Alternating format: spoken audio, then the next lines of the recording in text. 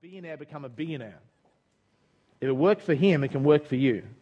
He'll only buy a company that he understands how it makes its money. So, for instance, in the dot-com boom, Warren Buffett was heavily criticized. They said, he's over the hill, he's old, he's probably losing his marbles, he doesn't know what he's on about anymore, the internet's changed the world, and it's here to stay, and really he's old school. Because he refused to invest in dot-com companies. But he refused to invest for two reasons. One, were they making a profit? No, most of them weren't. Two, could he understand how they're making their money? No one else could either, okay, because they weren't. Therefore, he has hard and fast rules. So he doesn't have to should I, shouldn't I, maybe I should. No, his rules are black and white. Making a profit? Yes, no. No. Do I understand how they're making their money? No. So is he going to fundamentally invest in those companies long term? Of course not. And even though he saw companies that listed at 10 cents go up to $100, $200, he wasn't going to invest in them because that was his rules. Now, if you're a speculator, different story. So there's two forms of investing. You're an actual fundamental, you use fundamental analysis. I'm into fundamentals.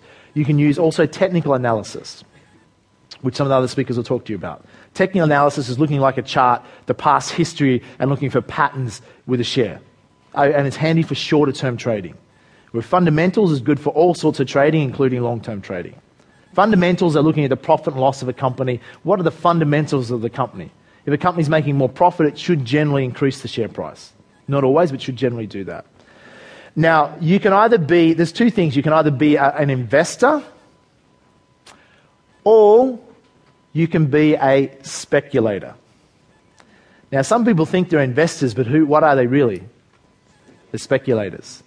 So a speculator would have been someone that's going to take a punt on a dot-com company before they crashed. They might have bought it at $1, and they speculate it's going to go up in value.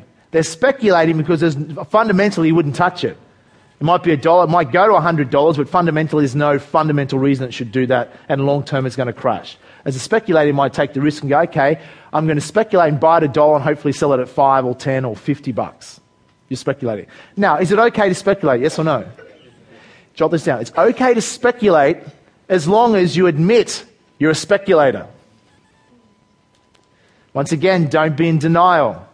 You are speculating. Therefore, you are taking on a greater risk, and as long as you know you're speculating, it could all come crashing down, that's okay. Because you can still make a lot of money out of that.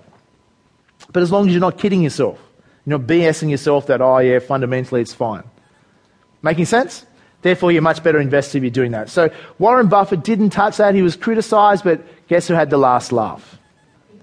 He had it because they all come crashing down, except the companies that had a fundamental, solid business plan. What were some of the dot-com companies that had a fundamental, good business plan? Tell me. Google, eBay, Amazon. Making sense?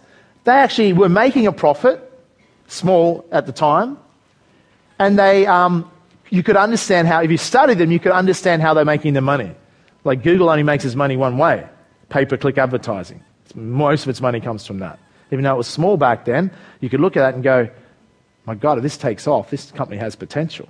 Because what Google is doing is reshaping a whole industry. An industry that's ripped off people for years is being reshaped. Advertising industry. They charge for an ad whether it works or not. Okay?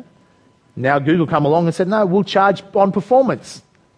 And that's basically what they did, and that's a massive industry, and that's why they're a huge company. So they did something different. And Google, think about how much have you paid to use Google? Nothing. Is that a successful business? It offers you a free service. Does that add value to your life? Massively. Massive value. It adds, all it is a website. But who would like to own the Google website? Okay? It's just a piece of real estate, online real estate. So it's an idea that's made the founders billions of dollars. Because, think about it, they've come up with an idea and it added value to society. That's why they deserve to get incredibly rich. If you add that much value to society, you'll make the same amount of money. So, fundamentally, wouldn't touch it. Kerry Packer was a little bit like that. Kerry Packer, you realise that Jamie Packer had made more money than his dad while his dad was still alive. PBL was worth about $10 billion at one stage.